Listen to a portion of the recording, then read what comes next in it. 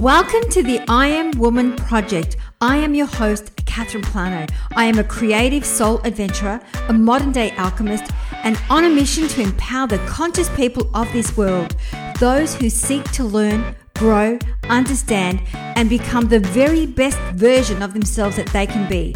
Every week, we have thought leaders, change instigators, and inspirational human beings from around the globe that offer you profound teachings and recent discoveries from the world of neuroscience, positive, cognitive, and spiritual psychology to help you build wealth, health, love, and achieve lasting transformation. So join us here every week for new lessons on how to lead a life that matters, how to escalate your life after failure, and how to inject more meaning, connection, and resilience into your life and your business. As a way to thank our guests for their time, energy, and wisdom, we would love to demonstrate our appreciation, gratitude, and admiration. We would love to hear from you as to what was your key takeout from today's session by writing a review in Apple Podcast with our guest's name and insight.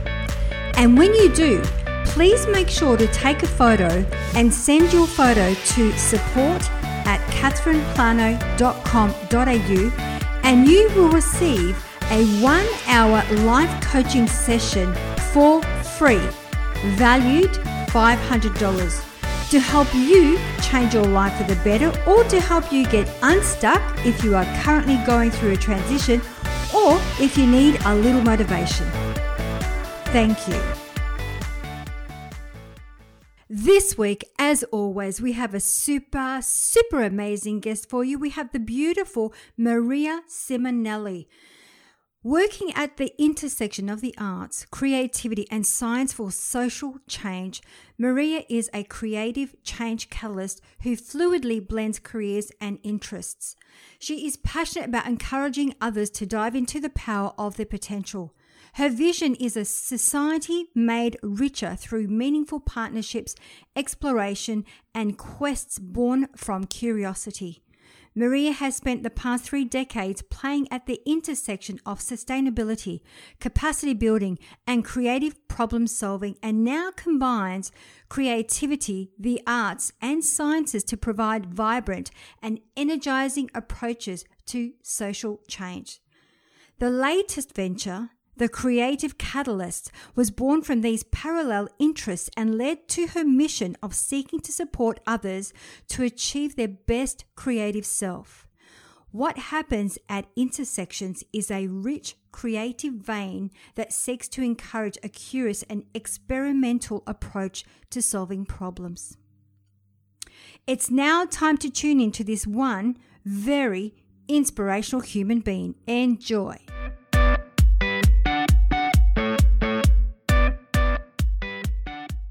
So today we have one of our own, the lovely Maria Simonelli from Melbourne. Welcome to I Am Woman Project. Oh, thank you so much on this lovely, beautiful Saturday morning in the middle of COVID lockdown number 4. I love it. I know, bring it on, right? Yeah. Exactly. So the way that we always love to ask start the show is ask our woman of inspiration to share her unique story. So Maria, tell us, what inspired you to do what you do today?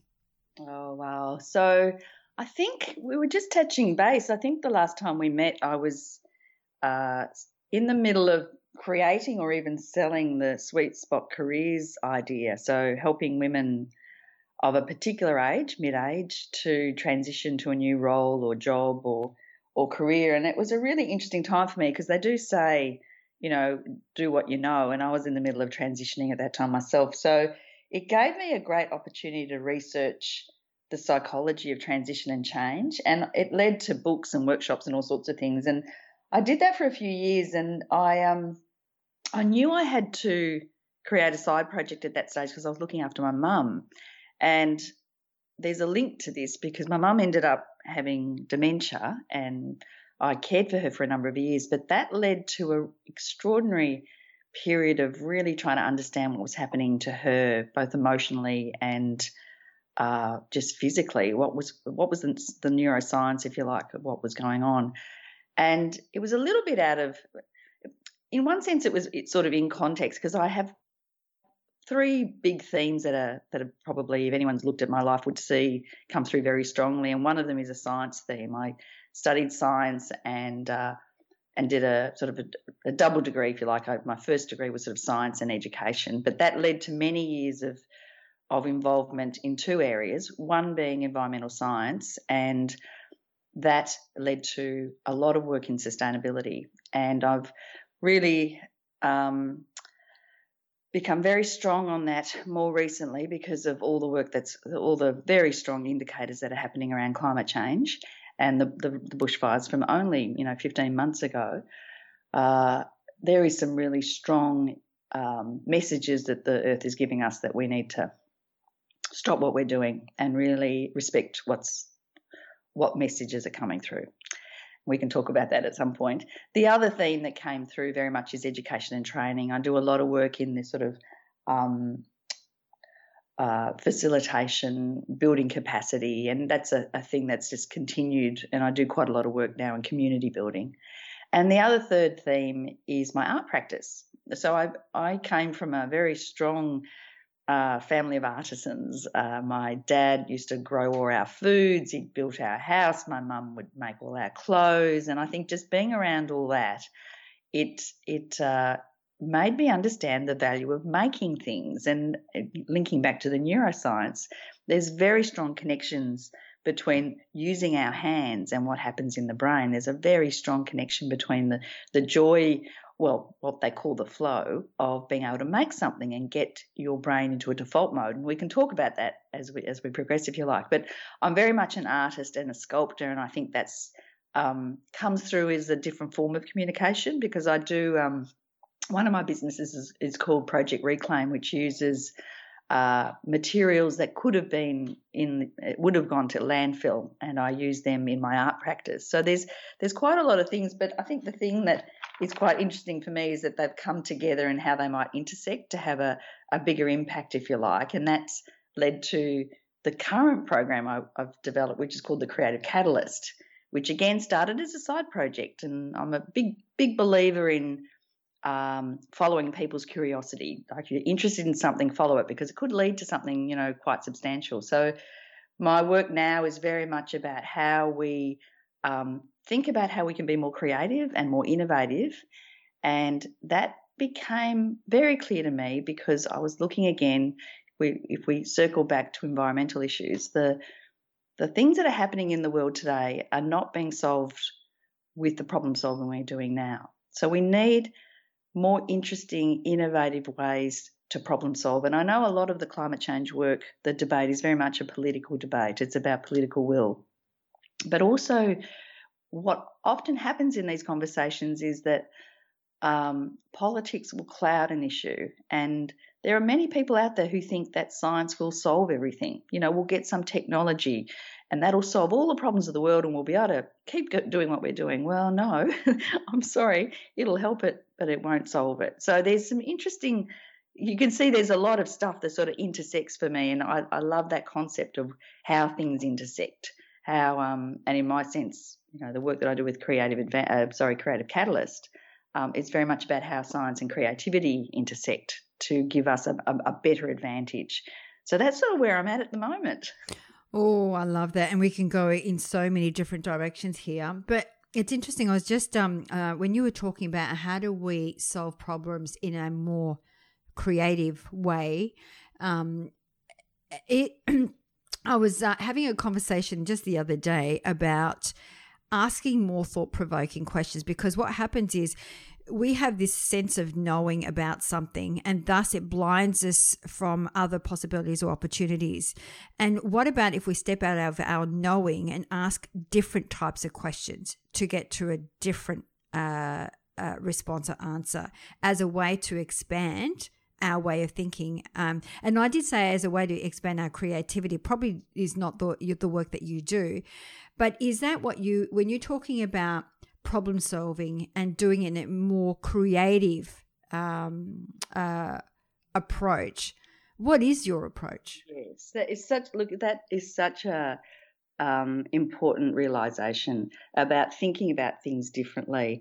We have this default mode that we go into, that if I've got a problem that I solved in this way 10 years ago, your brain just automatically, when you've got a problem, it searches for how you've done it in the past. And if you've done it 10 years ago and you solved it that way, well, you'll automatically do it that way again. And it's just a way, there's so many things that the brain is confronted with, that we are confronted with every day. So we're trying to find easier, quicker ways to be efficient, because, we can't be mucking around sitting under a tree for 10 minutes, 10 hours trying to problem solve everything. We have to do it quickly.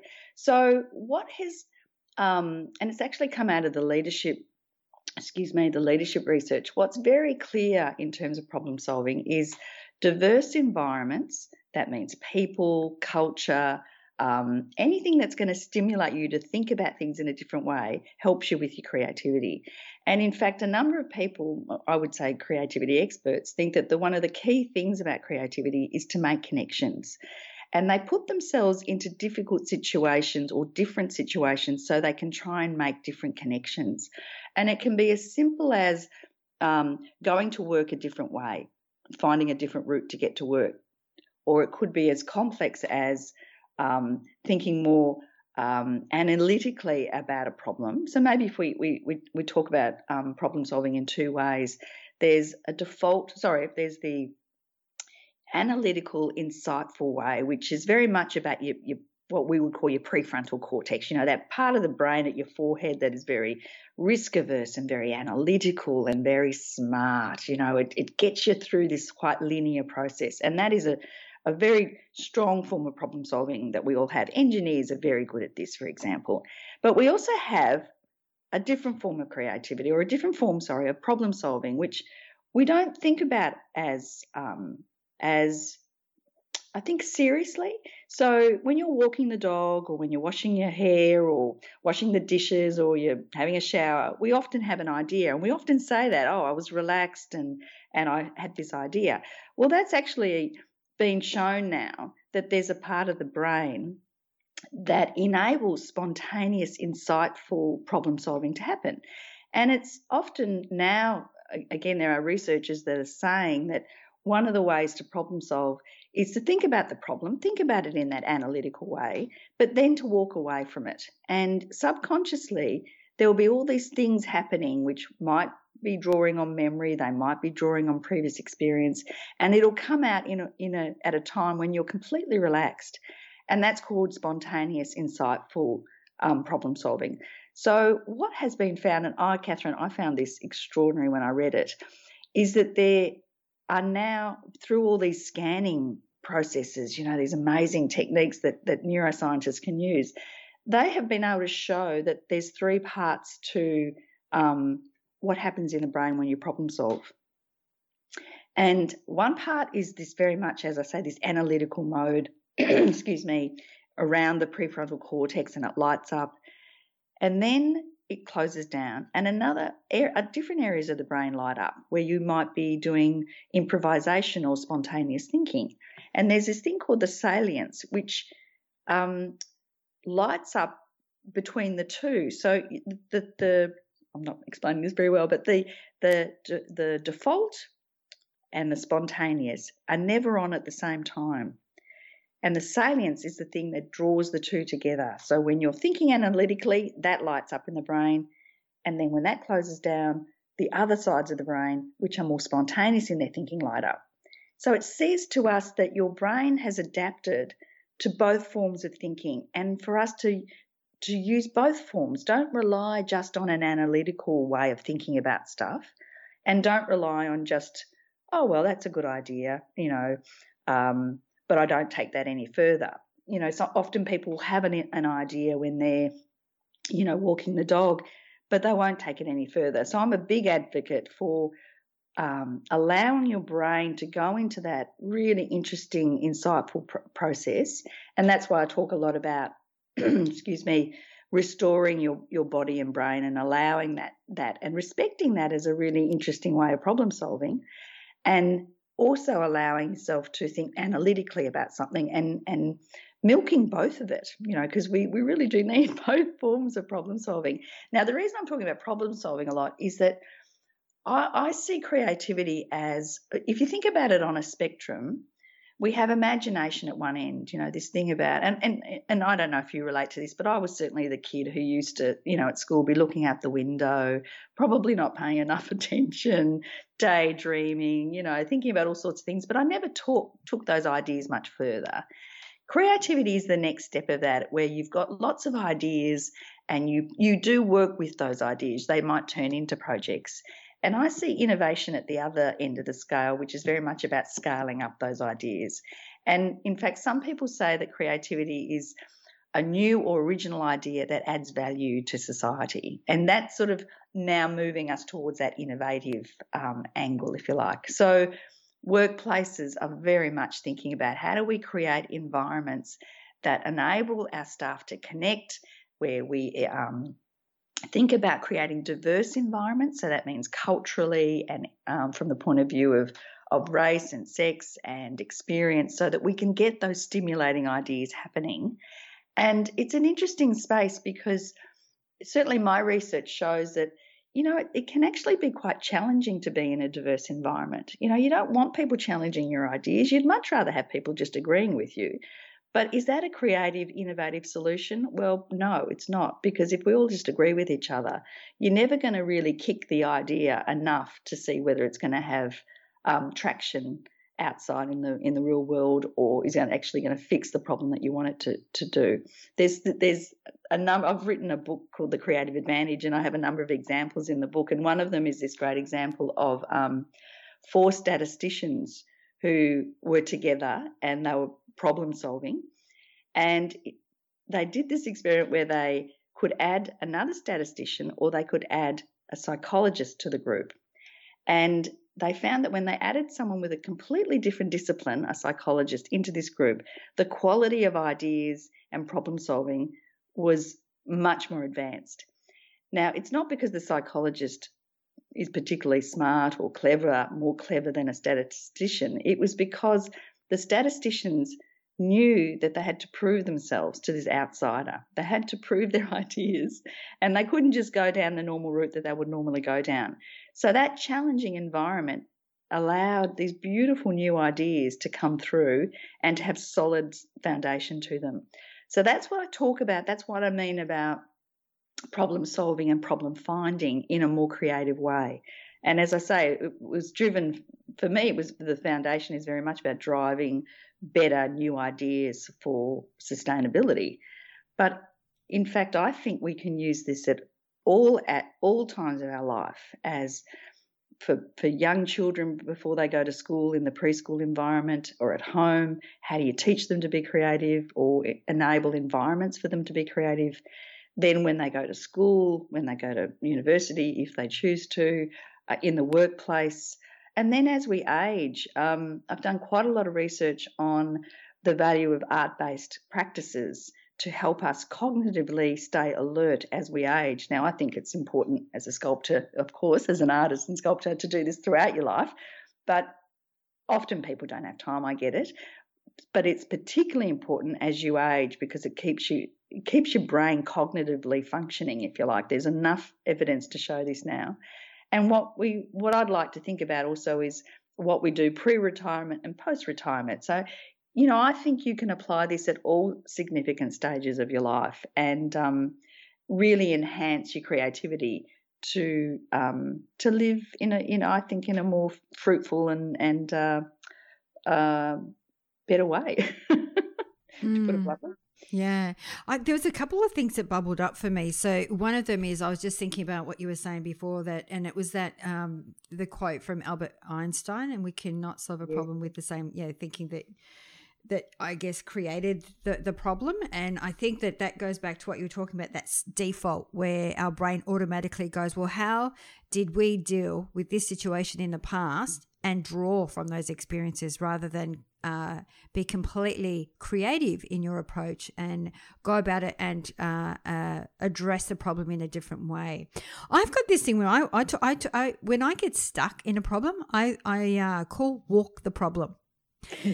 And what I do when I walk the problem is I'll just go out for a walk, and I've got beautiful wetlands in the background. It's got lots of trees and so forth. And all I do is collect what my eyes see. So it could be tree, birds, whatever it may be. When I come back into my office, I then look at how does this problem or how does this object relate to my problem, as a way to think of it in a very different way. And I've done this with teams using cards, like they're coaching cards, and they're just pictures, no words.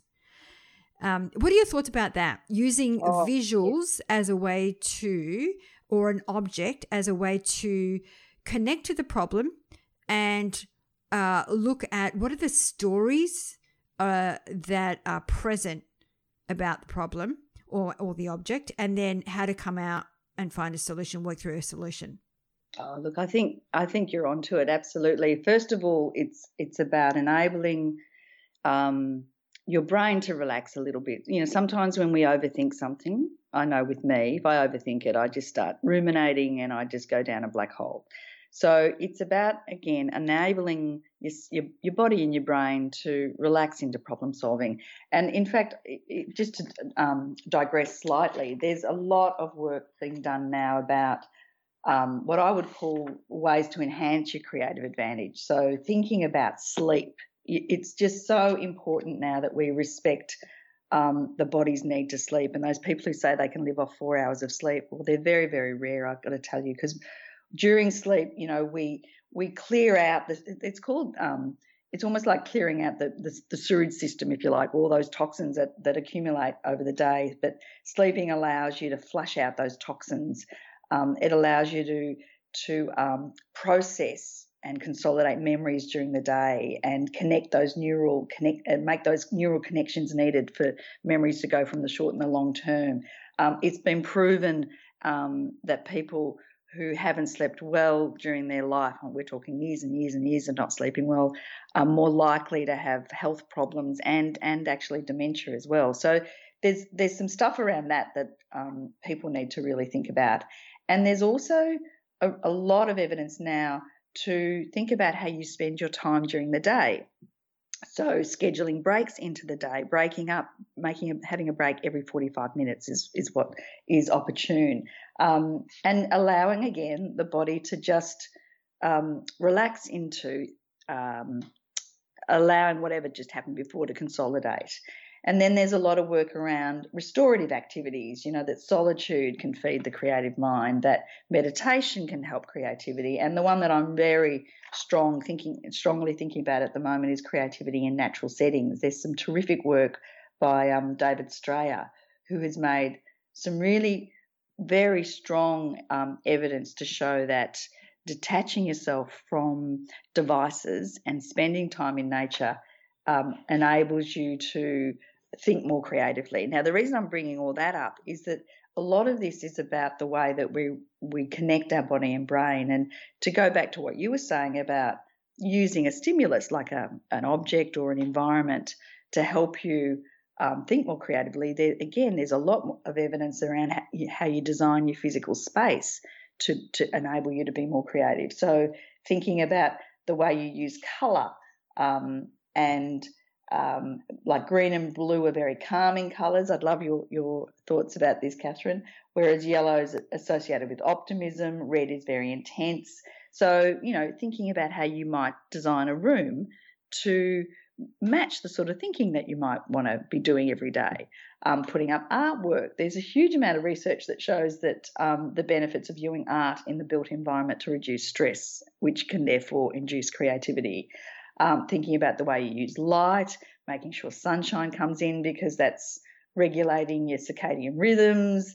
You know, there's so many things, you know, listening to music, you know, buying a plant. We know that exposure to nature helps restore your attention. So even having a plant apparently can help you. So it's I think, you know, what you're bringing up is that we've been very linear and very I suppose unimaginative about the way that we problem solve. And what I'm trying to get across is that there are so many different ways for us to break out of this, to think about the way that we live our lives, but also how we work through these problems. And very much I'm definitely on the same wavelength about walking it off. I think that's a great idea. And recognising that you need to do that, recognising that sitting there staring at a problem, staring at your computer is probably, for most of us, not going to get you to that space where you need to think more clearly. There's just interesting. I digress. Tell me if I'm digressing too much here. Oh no, go for it. I'm just one thing that you did talk about the colors. There is a thing called aurosoma and color therapy, where it does impact the brain. So, for example, a lot of companies, like for example, McDonald's, perfect example. The color red and yellow, how it activates the left and the right side of the brain. And that the activity, the acknowledgement is the red, which activates, it's like, I'm here kind of thing. And the yellow is associated with happiness, vitality, and joy. So therefore, that's why kids go for McDonald's all the time. It's like, oh my God, I want it because it's going to make me happy. Isn't that interesting? And it increases your heart flow. Yes. So therefore you're feeling your heart rate goes up. Therefore you're excited. Therefore let's go buy some more chips. That's right. Yeah. So there is a whole thing on aurosoma, which is basically using color therapy as a way to shift the vibration of the individual. Yes. Well, let's use that in a positive way as well to not just manipulate our children, but no, of course, no.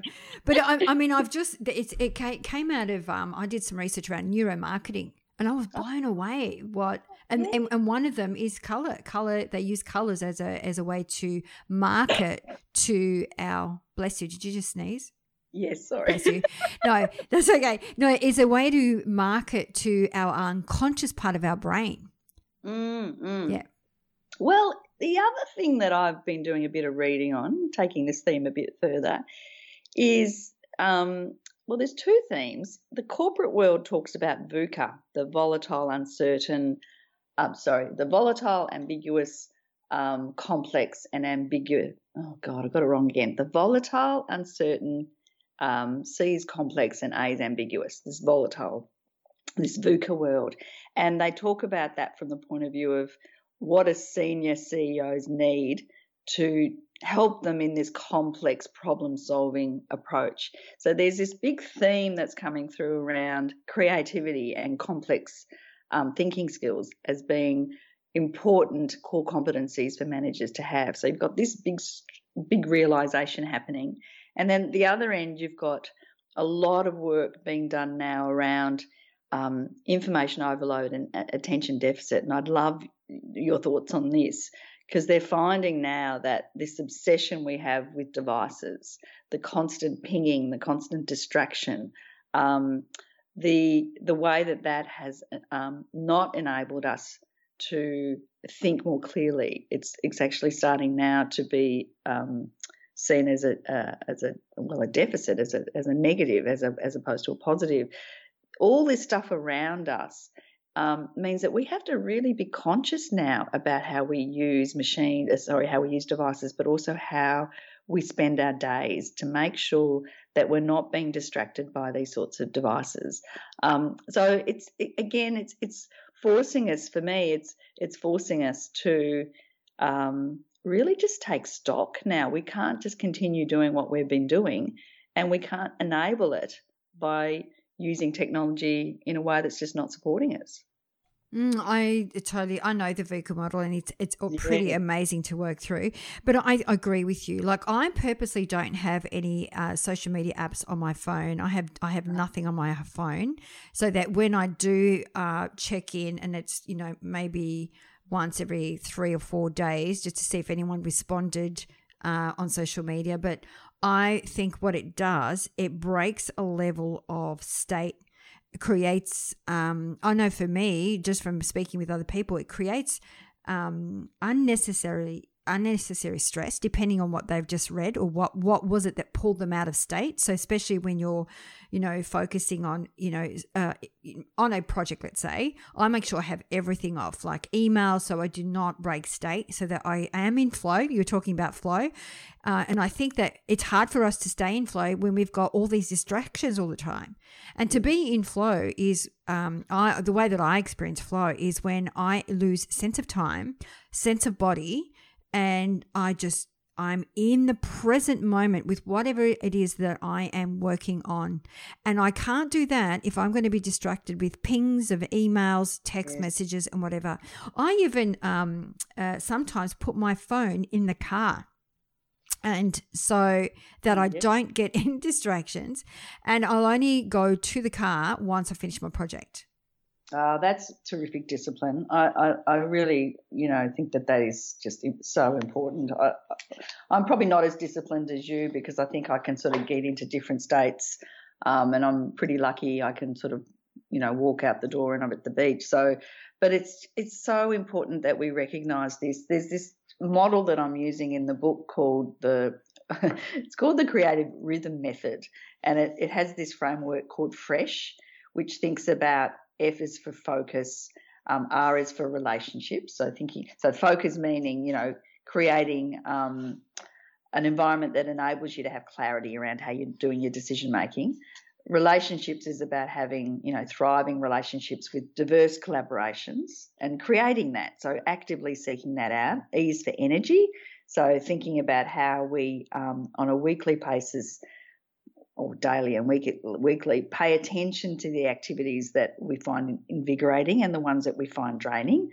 S is for stimuli, so thinking about the quality of your creative problem solving is based on the sort of that output is dependent on what the input is. So as I said before, thinking about how you put yourself into interesting, diverse environments where you talk to thought leaders, where you think about diverse topics that aren't in your core area, like, think outside of that space that you're often in. And H is for hours. So think about how you spend your time. How do you break up your calendar during the day to make sure that you're spending your time in the most important way, I guess, not being distracted. So I try to sort of think about, how do we build these models into sort of everyday practice? There's some really good stuff. I don't know if you know the reading of Daniel Pink. Yes. Did you read the book about when? I think it's called the Scientific Secrets of Perfect Timing. Did you? I've got a couple of his books. I actually watched him just the other day on Masterclass. Yeah. Oh, wow. He wrote this book, and the reason I'm bringing this up, it just freaked me out. And he looked at he has this thing, I'm just trying to think what it's called. He has this thing where he talks about the peak, the trough, and the rebound during the day, and to get people to think about when they're thinking at their best, the peak, when they need to recover, which is trough, and then when they rebound, where they generate energy again. But the reason I'm bringing this up is there was all these examples of this is US research where, for example, if you were a prisoner who was going up for parole and you had to go in front of a judge, if the judge was seeing you just before lunch, you're more likely to get a negative response.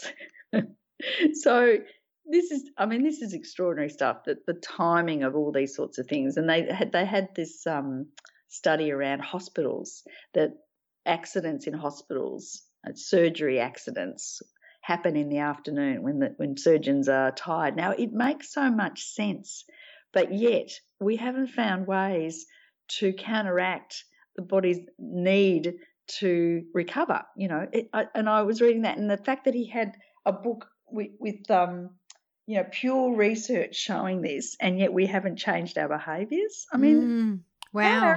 How arrogant are we that we don't even recognise this? But I think it's also working with, because, I think it's about working with your own rhythm. I think that's great research, by the way.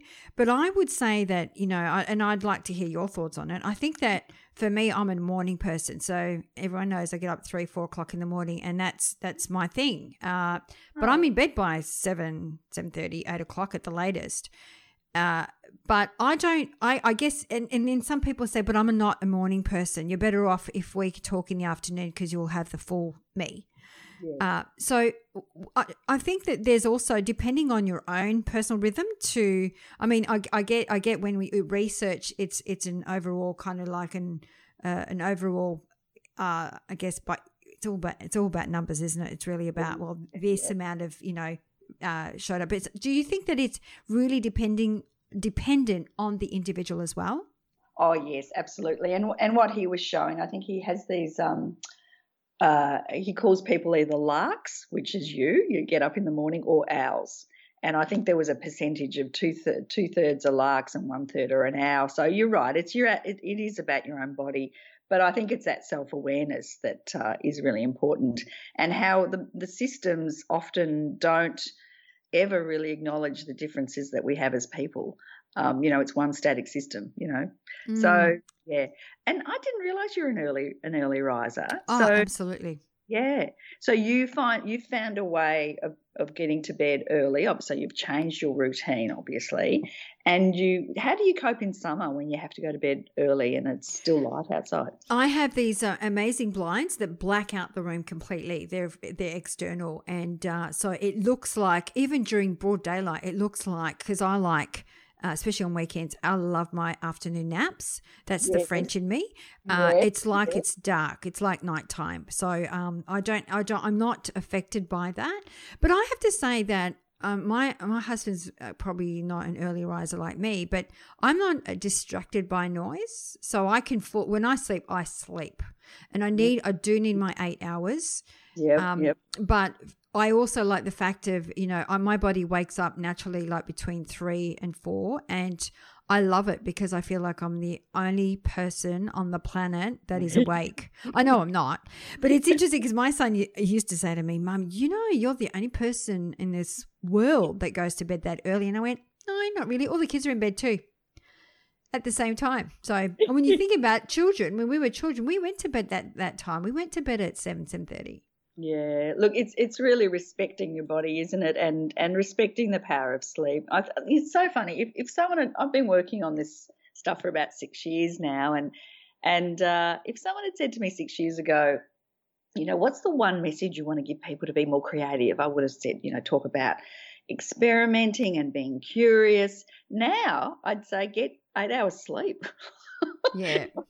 Get proper sleep. And I think, having experienced my mum's illness, going through and supporting her through her dementia, it just showed me the importance, because she was not a good sleeper since a child. She was a terrible sleeper, and it really reinforced the value and need to change the behaviours to enable this environment that helps you sleep, like, you with your blinds and things like that. Like, don't just say, oh, I can't sleep, I can't go to bed early, whatever. Like, put in place a structure that enables you to do that. There's enough evidence and research and good advice out there now to help us, benefit from that. Don't Absolutely.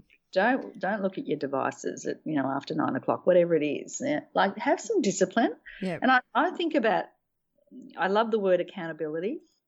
Be accountable for what energy you're bringing to the room, what words you're putting into the environment, how you treat your body.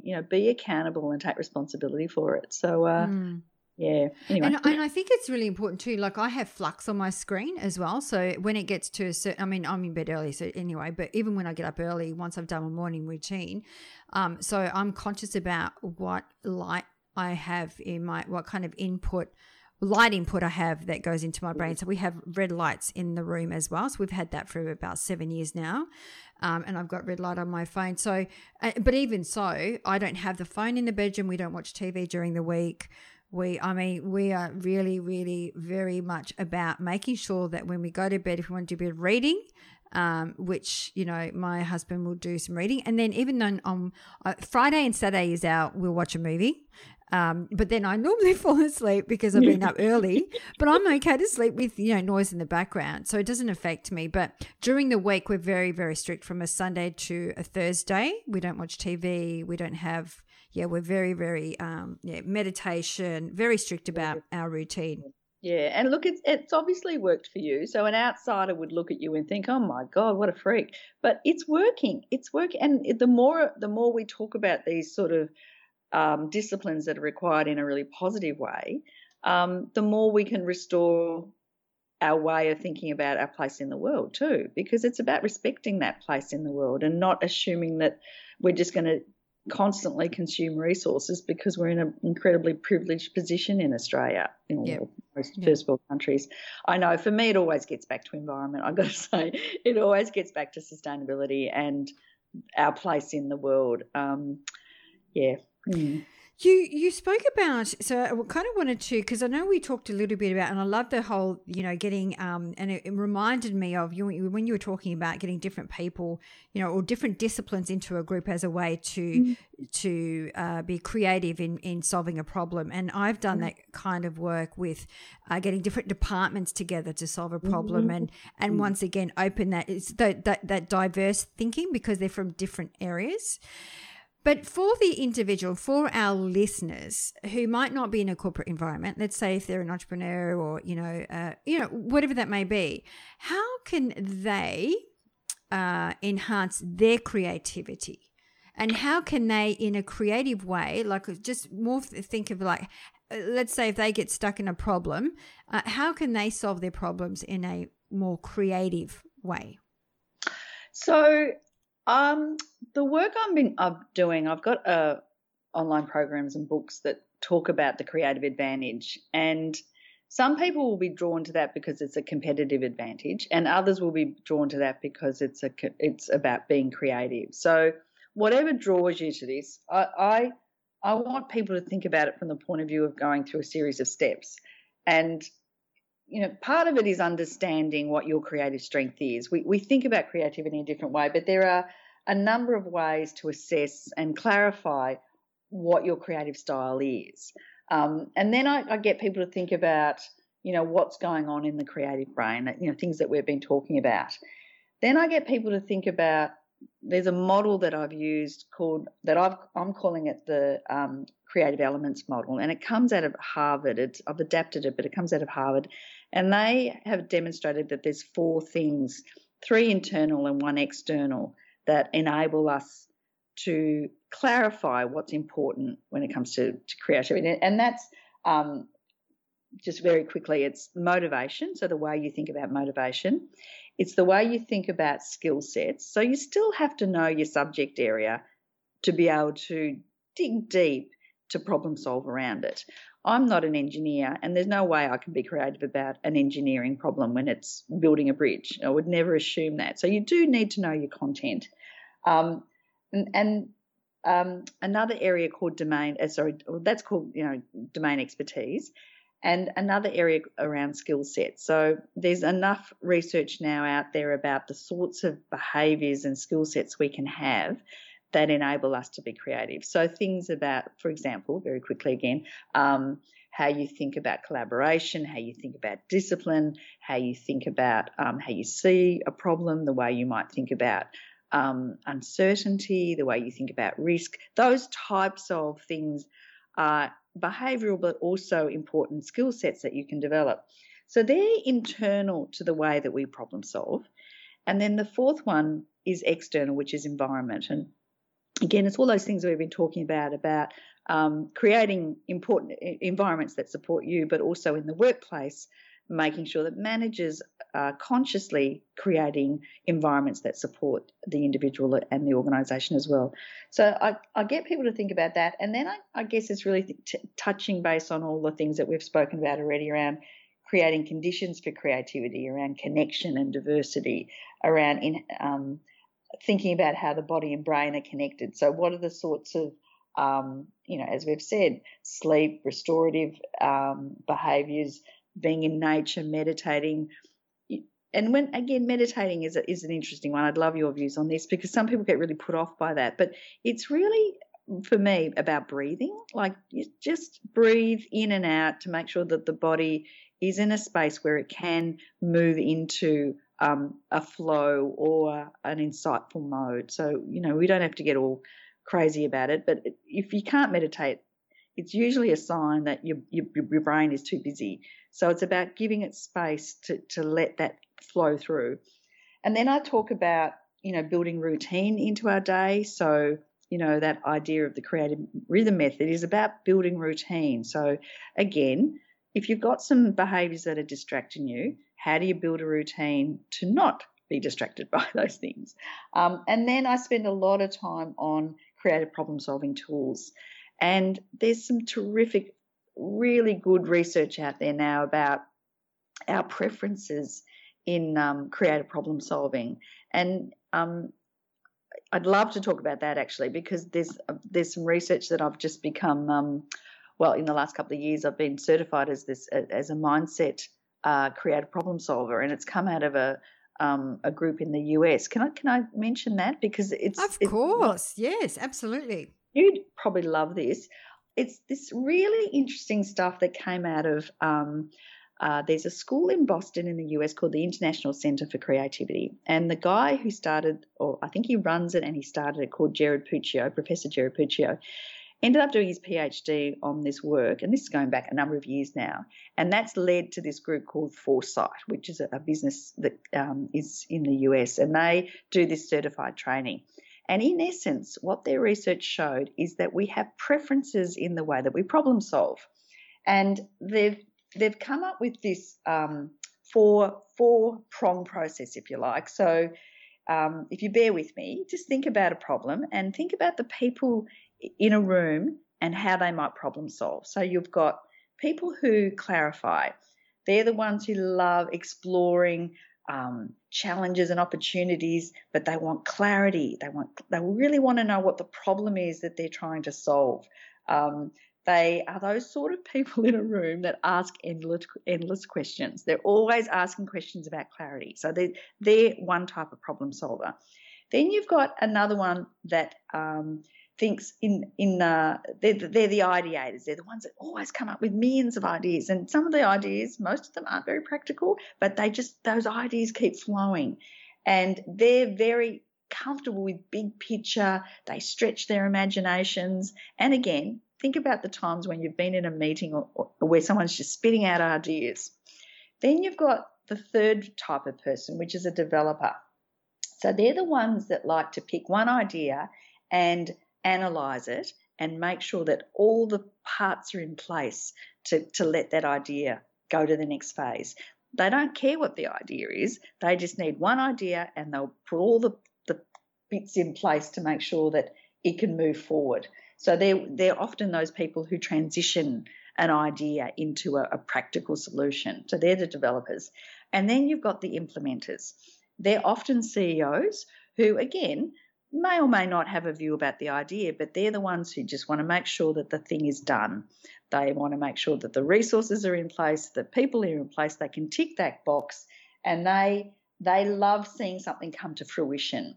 Now, when I learned this, I just thought, oh my God, all those people I've worked with in the past that I possibly didn't connect with because they'd be asking inappropriate questions, or they'd be always dragging us back to clarifying a problem when we're at the development phase. And it's that interesting idea of thinking about people and what their preferences are. These are not abilities. We can all do all four stages. And in fact, the research has shown there's about 15 different variations. So you can be a clarifier and a developer. You can be an implementer and a, ideator.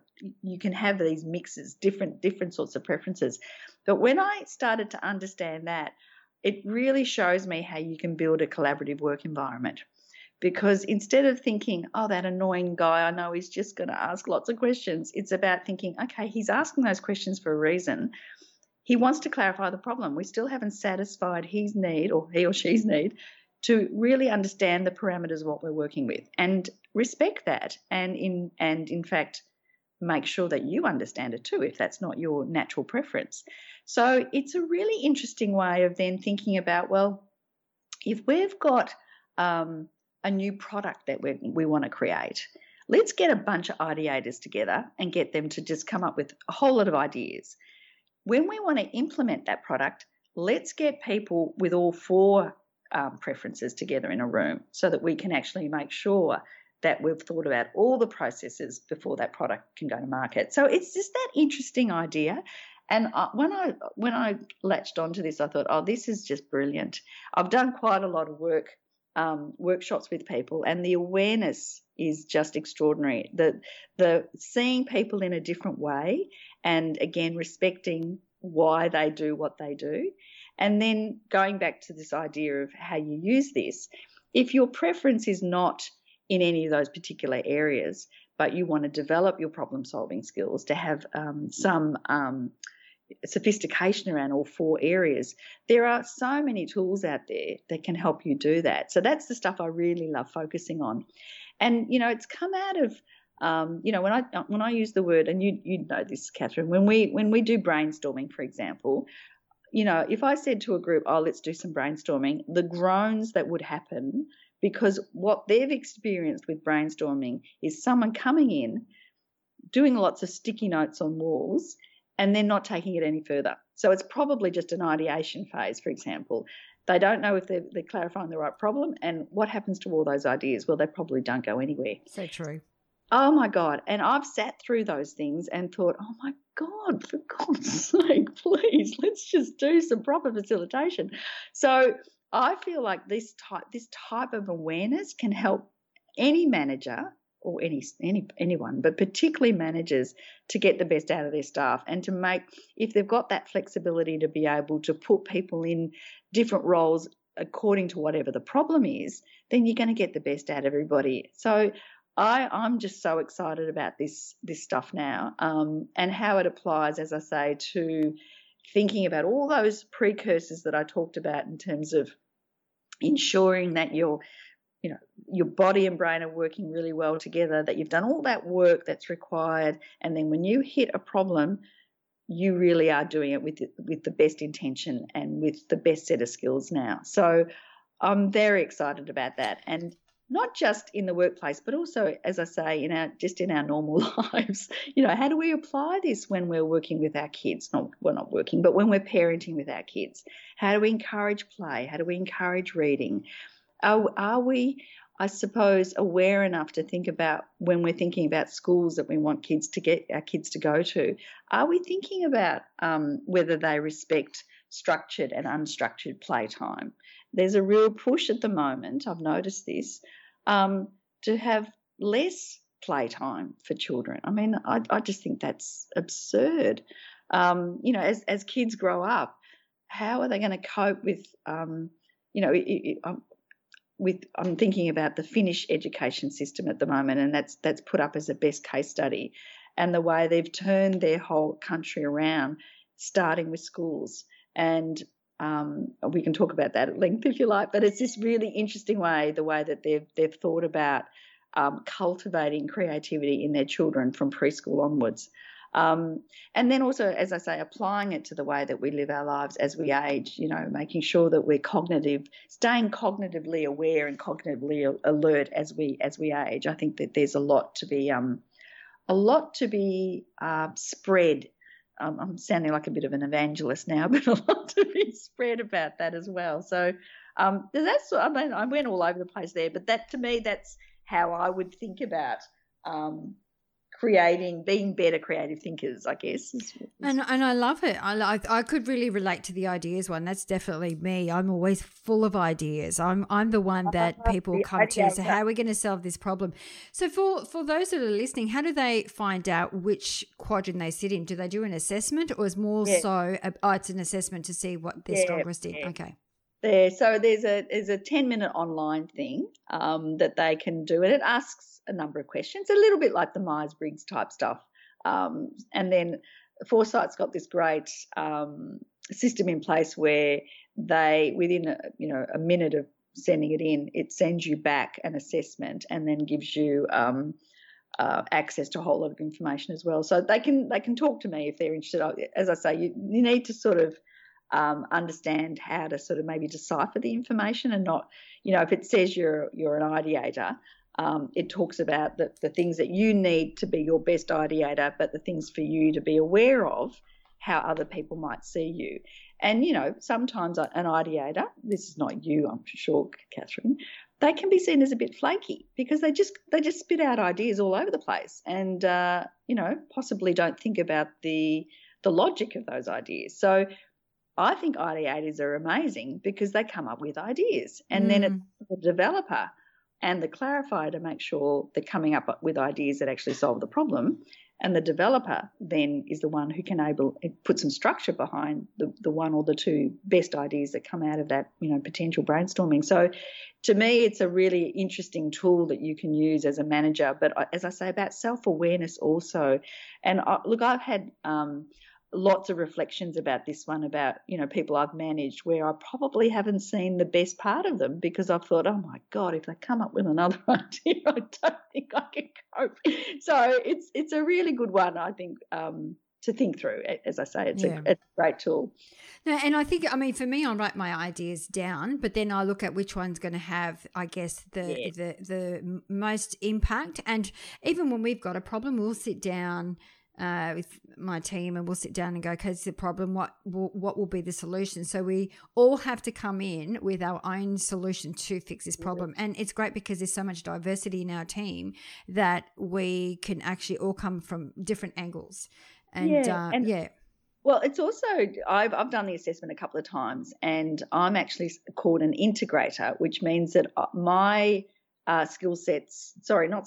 preferences are across all four of these quadrants, but I'm slightly higher in the clarifier and I'm slightly lower in the ideator. But there's a band that it has to fit within, and so I'm an integrator. So that actually reflects the fact that I feel at my best when I'm doing a project, because I've got the sense that I know how to clarify a problem, I can come up with enough good ideas, I certainly know how to develop the ideas, and then I know how to complete them. So you probably, if you did the assessment, may or may not fall into that idea as well. So as I said, there's variations. You can be a number of different things, and they reflect in a different way. So that's a really interesting tool I've just started using that I think that the value of it also is that if you want to be a well-rounded integrator, you can then learn the tools to do the next step. So if you're not a clarifier, your natural tendency is not to, to jump into the ideas or to jump into the development stage with just one idea. There's a number of tools out there now, self-reflective tools, that enable you to think, okay, before you start, have you done this, and this? So for me, it's about using those preferences, the natural thing that you might be drawn to, but then what's the skill set that can act as a foundation behind it? There's a wonderful man called Sir Ken Robinson who you'd be aware of, and he passed away quite recently, and there was this groundswell of beautiful sort of support for him and his family after he passed away.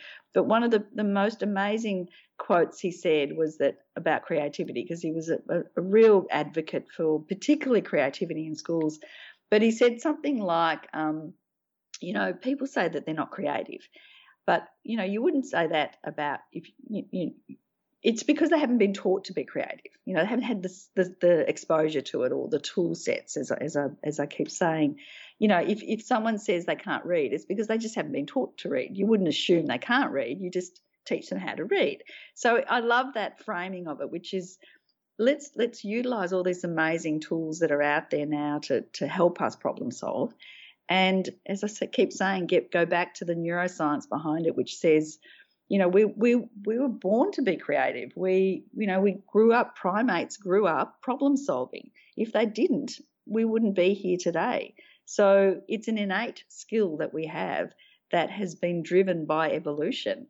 The best of the best survived because they were creative. And along the way, the brain changed to accommodate that. The prefrontal cortex changed because people started using tools. They started working collaboratively in groups to hunt animals to survive. So let's respect that again and take it the next stage, value that by learning more skills, etc. So and that goes back to what you were talking about. By the way, Sir Ken Robinson does have a great TED talk called "Do Schools Kill Creativity?" Yes, I'd love everyone to listen to that. That's apparently got the most hits, hasn't it, from the TED? Like it's got 20 I'm not too sure, but it is a really good TED talk. Actually, we'll have that in the links with the show notes as well. But yeah, it goes back to what you were saying, connection. I mean, if you think about, I always look at, micro, macro, if the brain, with the synapses, with the connection, I mean, externally we function that way too. The more different connections and more variety and the diverse bits of connection is how I think that we expand as an individual, when we expand our creativity and expand even our neural pathways, right? So it is all about, I always look at what the brain does internally. If we can map that externally, we are going to be working very much aligned with when you talk about, mind and body or brain and body connection. It's so interesting, isn't it? Because it really is just about it's about just being our best creative selves and just not wasting time. Like there's just so much joy and work to be done. But I mean, it's not all work, is it? But as I say, I'm pretty much driven by the sort of work around the sort of climate change and sustainability angle. But it's just also, I love my art practice. I love being able to just get into that space where I'm in the woodwork studio and just playing, and days can go past. And I talk about being in the flow. It's just that interesting thing about seeing creativity in a different way for me. And if I hear people say, "Oh, I'm not creative," it's like, oh boy. You're just framing it completely the wrong way. Let's explore this, a little bit. So, yeah. And I think that's one missing piece of play and fun. Like when we talk about, and I've done lots of group activities, when we talk about what is it that is really important to you about your work, I participate in it because I always add fun and play, and I'm the odd one out because people don't consider fun and play in a work environment, because no, you can't have fun while you're working, because that would be seen as if you're not really working, you're having fun. Yeah, well, isn't it interesting? We love play as children and then we stifle it as adults. Play as children helps us learn, helps us socialize, helps us problem solve, and then suddenly we think as adults, what, are we above all this?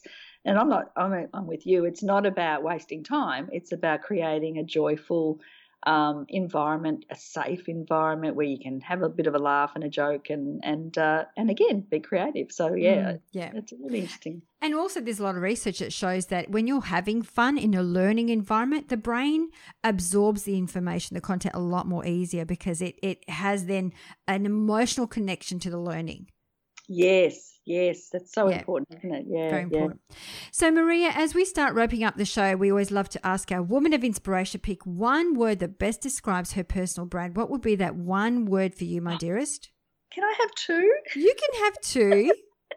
I'd have to say creative catalyst. I really feel like I'm at that space now where I'm hoping that I can enable others to tap into things that they possibly hadn't thought to tap into, and really help them light up, find that place where they're at their best. Beautiful. And the last question that we always love to ask our woman of inspiration is, what are 3 shiny golden nuggets that you would like to give to our listeners today? And it could be 3 practical exercises for our audience. Okay. Look, I think, as I said before, just staying curious and exploring and being experimental. I do that through side projects, as I mentioned before. And it's so interesting. When I was working on the career work, the sweet spot career stuff, there was a lot of stuff about finding your passion. And I remember thinking, what if you don't know what your passion is? I worked with a lot of women who didn't have a passion. And it became really important to say to them to not beat themselves up if they're not clear. So work on something that interests you. Like, what are you curious about? What do you want to experiment on? And take it seriously, in the sense that you allocate time to it. Don't just think it's going to happen. I used to do this exercise, what do you do on a Saturday morning? And can you allocate an hour to reading or listening to podcasts about something that interests you? So the first nugget, I guess, is about staying curious. And I guess the next one would be about finding ways to bring ideas and your dreams into the world. As I say, allocate time and take it seriously. If you're in a place where you're not, completely fulfilled, don't just put that aside. Listen to what your intuition, and if there's something nagging at you, listen to it and take it to that next step and allocate time. And I guess the third part would be about, as I said before, about being accountable. So if you're in an unhappy position or an unhappy place for whatever reason, be accountable and listen to what your body or your brain is telling you, and take it the next stage.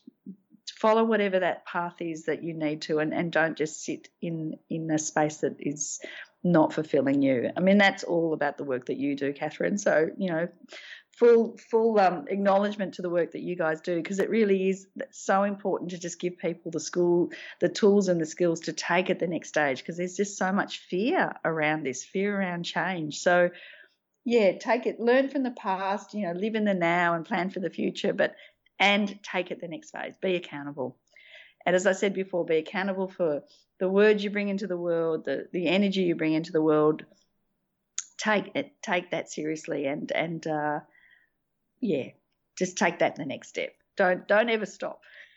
Thank you, Maria. That's great. I love all three of them. And where is the best place for our listeners to find you? So probably the website, thecreativecatalyst.com.au, has all the tools, has books, online programs. I can do some one-on-one stuff with people too. So, yeah, thecreativecatalyst.com.au. Well, we will have that in the show notes. Maria, I can't thank you enough for coming on the show and sharing your wealth of wisdom, your time and your energy. Thank you so very much. Oh, thank you. I really appreciate it, and lovely to connect with you again, and hope to see you again soon. Thank you. Take care. You too. Thank you so very much for listening to today's episode. If you loved what you heard and this topic really resonated with you and you think it will help others, please share the show with your friends to help us make a difference. And if you want to be part of our mission to help empower the conscious people of this world to learn and grow, then the best way to help us achieve this goal is by giving us a good review on iTunes. Or please subscribe to the show. The more subscribers, the better the speakers for the show, which then means more value for you, so that together we can help the world become a better place. Don't give it another thought. Hit that subscribe button and help people get their weekly lessons. And when you do, please be sure to let us know by sending us an email to collect your special gift, where you have a choice from 6 guided meditations or an ebook to soothe your soul. Now, if you have any questions or special guests that you would like to hear from, please send us an email to support@catherineplano.com.au and we will get right back to you. You can also follow us on Instagram or Facebook at Catherine Plano. Until next week, please take care of yourself. Much love and gratitude. Thank you.